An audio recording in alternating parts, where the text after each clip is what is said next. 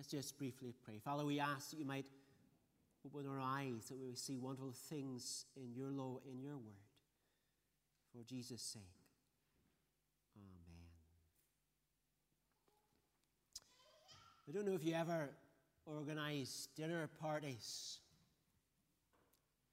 or who you would invite. Maybe it's just simply some of your family. Or maybe it's some friends. Or maybe it's some work colleagues. Maybe it's just to meet up again and catch up with them. Maybe it's to impress others. I wonder why Simon the Pharisee invited Jesus. Was he trying to trap him like often the Pharisees tried to trap Jesus? Was he curious? Do you want to find a bit more about this man, this so-called prophet? I don't know. Well, of course, sometimes when you organize dinners, they don't always go the way you plan. Maybe the power cuts off. Maybe some of the dinner gets burnt, or you've got to put something in, or something else. Anyway, at this party, things that go according to plan, there's a gate crasher. Now, that would have been quite easy there because it's a warm country, and quite often they would eat outside. That's one of the great things when you go on holiday to somewhere warm, to be able to eat outside. I think it's lovely, al fresco. And perhaps there's a bit of a breeze outside to cool you down. Well, anyway, this woman walks in and suddenly all the chatter dies down. Perhaps they're wondering, who is this? This woman comes in and is preoccupied with Jesus. And here's my first point. Here's a woman, a prostitute, who truly loved. I wonder, can we try to put ourselves in this woman's shoes? Maybe that's not very easy. It seems she's from the local red light district, if there was one. It seems she's a woman who sleeps around, or perhaps sleeps for money, or maybe out of desperation. Or maybe she is one of these who are trafficked for sex. We don't know.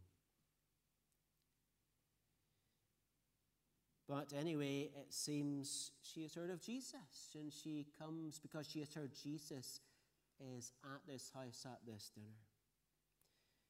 And it seems her life has been changed by Jesus. Something has happened. Now, we're not told who she is. We're left in the dark, as it were. But Simon, the Pharisee, he knows well. He knows her background. And he's not too impressed. Do you remember that occasion when the Pharisees tried to trap Jesus? They brought a woman who had been caught in adultery. Could this have been her?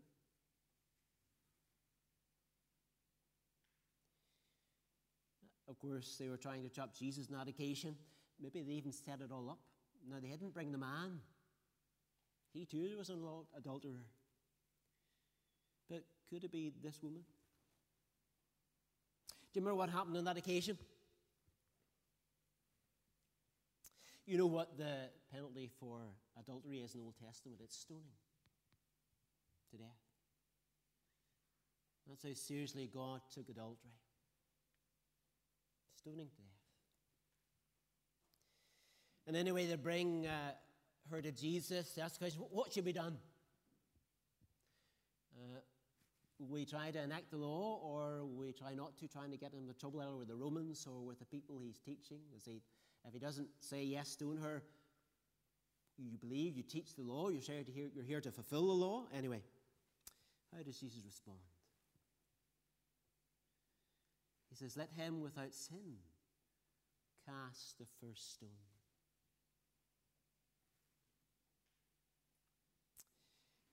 But instead of looking for stones, what do the Pharisees do? One by one, they begin to slink off. And then Jesus asked her, where are your accusers?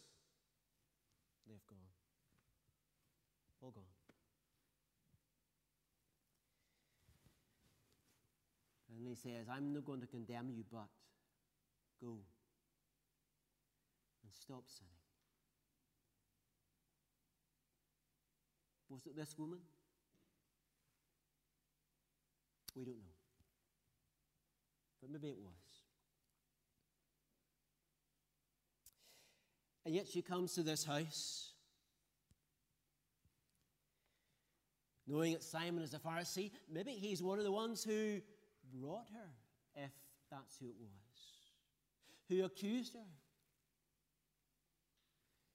It must have taken guts, courage,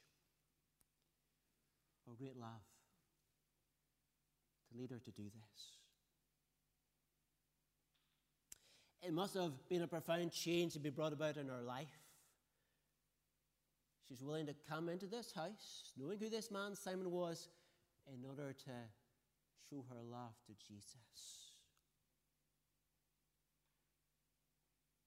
Knowing that he had not condemned her. In fact, I don't know, did she realize at this point, he actually would die for her. The law said adulterers should be stoned. Jesus went to the cross and he was killed in her place. And in my place, and in your place.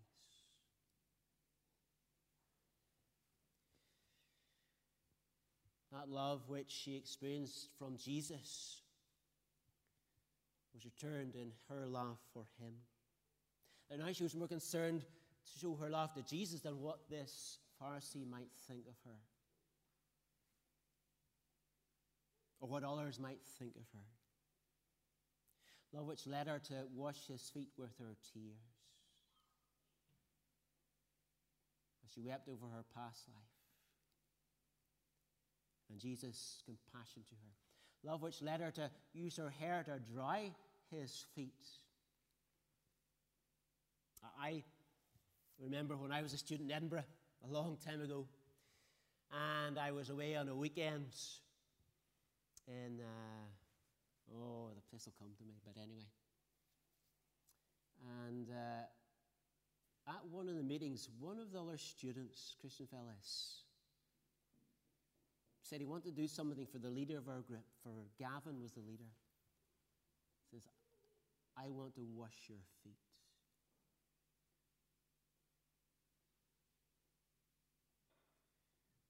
To show his love for the Lord. And Gavin, the leader, I was speaking to him afterwards, he thought, oh, don't do that to me. He was a bit like Peter. But what a thing to do, to wash somebody's dirty, smelly feet. And of course that was what you normally did in those days. Somebody came to you, long visit, coming from a distance, you provided water to wash their feet, and she came to wash Jesus' feet to show him love and hospitality. And of course, she brought this ointment as well, this expensive ointment, and gave it to Jesus. Another expression of her love. Here's what J.C. Ryle comments on this passage. Her love was the effect of her forgiveness, not the cause. It was the consequence of her forgiveness, not the condition. It was the result of forgiveness, not the reason. It was the fruit of forgiveness, not the root.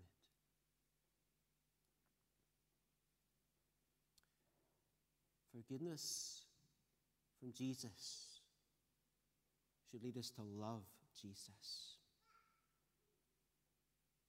Don't know if you've heard of Tony Campolo. He's an American preacher, evangelist, sociologist. But on one occasion, he was traveling to Hawaii, to Honolulu, for a conference. And I think, it was jet lag or something, he couldn't sleep. So he went out downtown and went into a diner for a coffee and a donut. And as he was there, some seated characters came in, and he felt somewhat uncomfortable, but he waited, and two women drew up beside him. And as he listened in, one related to the other that it was her birthday the next day. So what, said the other woman.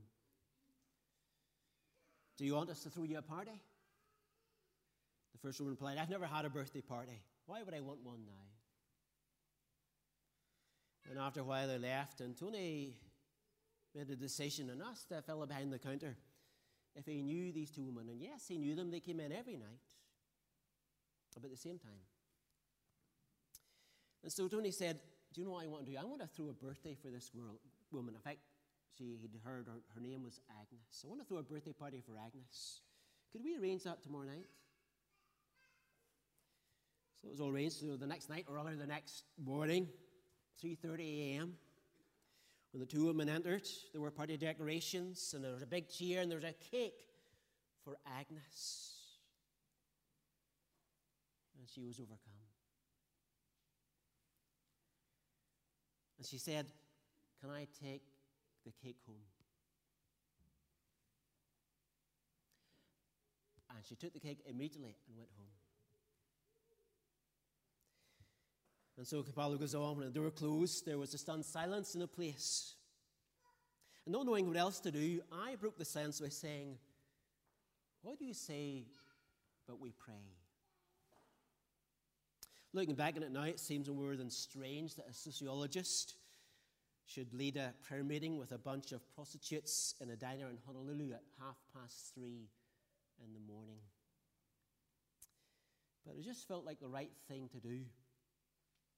So I prayed for Agnes. I prayed for her salvation. I prayed that her life would be changed, that God would be good to her. When I finished, Harry, from behind the counter, Harry leaned over the counter with a trace of hostility in his voice and said, hey, you never told me you were a preacher. What kind of church do you belong to? And Apollo goes on, in one of those moments when just the right words came, I said, I belong to a church that throws birthday parties for whores at 3:30 in the morning. Harry waited a minute and then almost sneered as he answered, no, you don't. There's no such church like that. If there was, I'd join it. I'd join a church like that.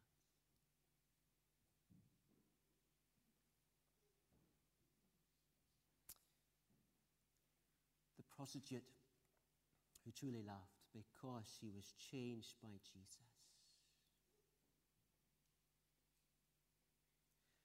Contrast her actions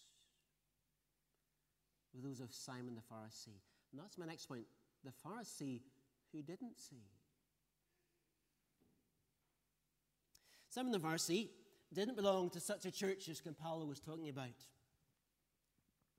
He knew exactly what sort of woman this was who'd walked into his house and his dinner party. And he thought, if this Jesus I've invited, if he were a true prophet, he would know what sort of woman this is. Of course, Jesus did know. And if Jesus was a prophet and didn't know what sort of woman she is, he would have the same reaction as I, Simon, have. But Jesus didn't. And Jesus knew exactly what Simon was thinking. As he knows what you're thinking and I'm thinking at any time. We might say one thing, but he knows our thoughts and our attitudes. And so Jesus tells this story. Simon, I have something to say to you and to us. A certain moneylender had two debtors. One owed 500 denarii, that's 20 months' wages. The other 50, 2 months' wages. When they could not pay, he cancelled the debt of both. Now, which of them will love him more? And Simon answered, well, I suppose the one with the greater debt will love him more. And Jesus continues, you have judged rightly. Do you see this woman? I entered your house. You give me no water for my feet. But she has wet my feet with her tears and wiped them with her hair. You give me no kiss. But from the time I came in, she has not ceased to kiss my feet. You do not anoint my head with oil, but she has anointed my feet with ointment. Therefore I tell you, her sins, which are many, are forgiven. For she loved much, but he who is forgiven little loves little.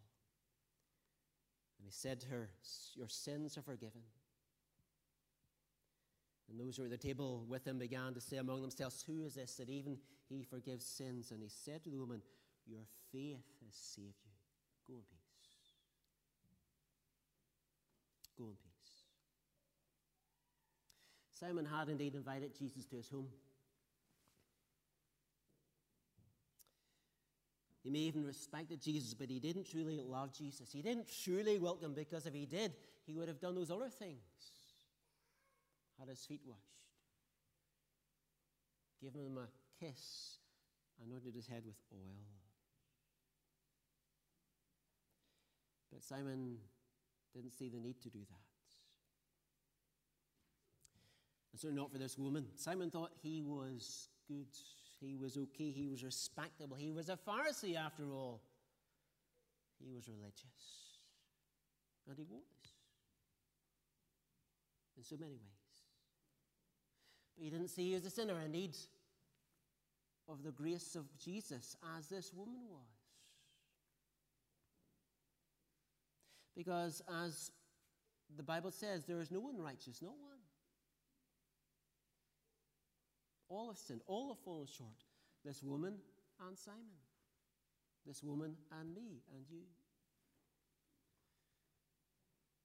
Remember in Matthew chapter 5, Sermon on the Mount, Jesus says, he or she who looks lustfully on another man or woman commits adultery. In our hearts, in our thoughts, we can sin and do sin and need forgiveness. Some of the knowledge of the Scriptures, but not a true knowledge of his own heart and his need of a Savior in Jesus. He didn't feel the need to be forgiven. Or certainly not like this woman. He didn't love Jesus as this woman did. And the fact is, the more we begin to see the magnitude of our sins before a holy God, the more we will love Jesus in return. The more we will marvel at his love for us. The more we'll want to obey. If you love me, you will obey my commands.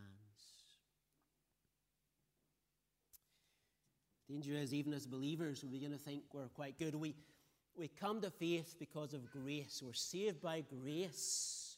God's riches at Christ's expense.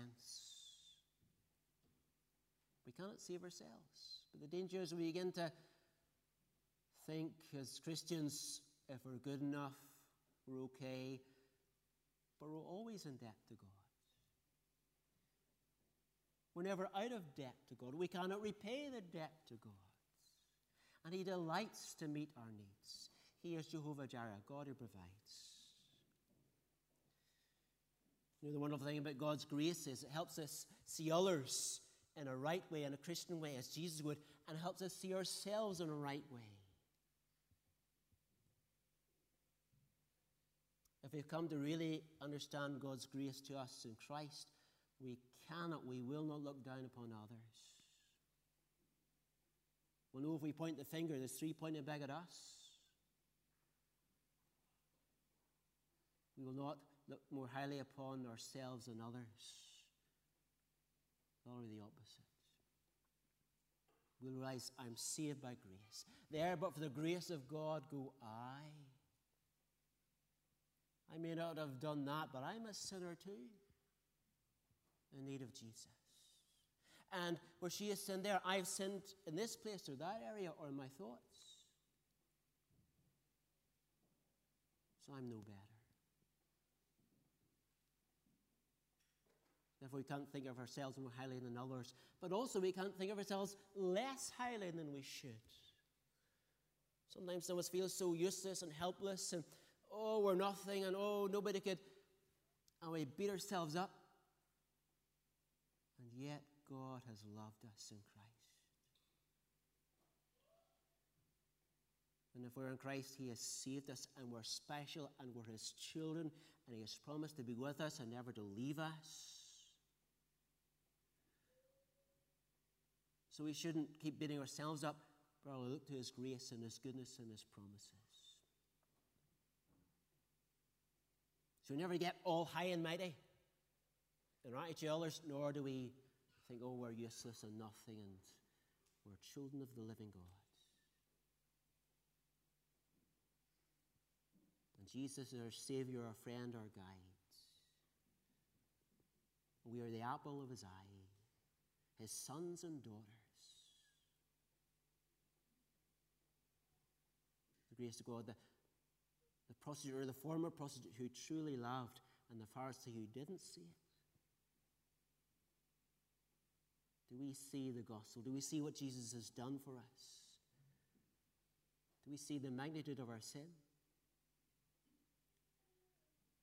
There will be times when we feel it more keenly than others.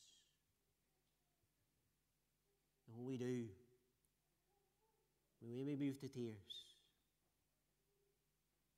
to marvel at God's goodness and God's grace, moved by His grace to love Him more. And how we treat others.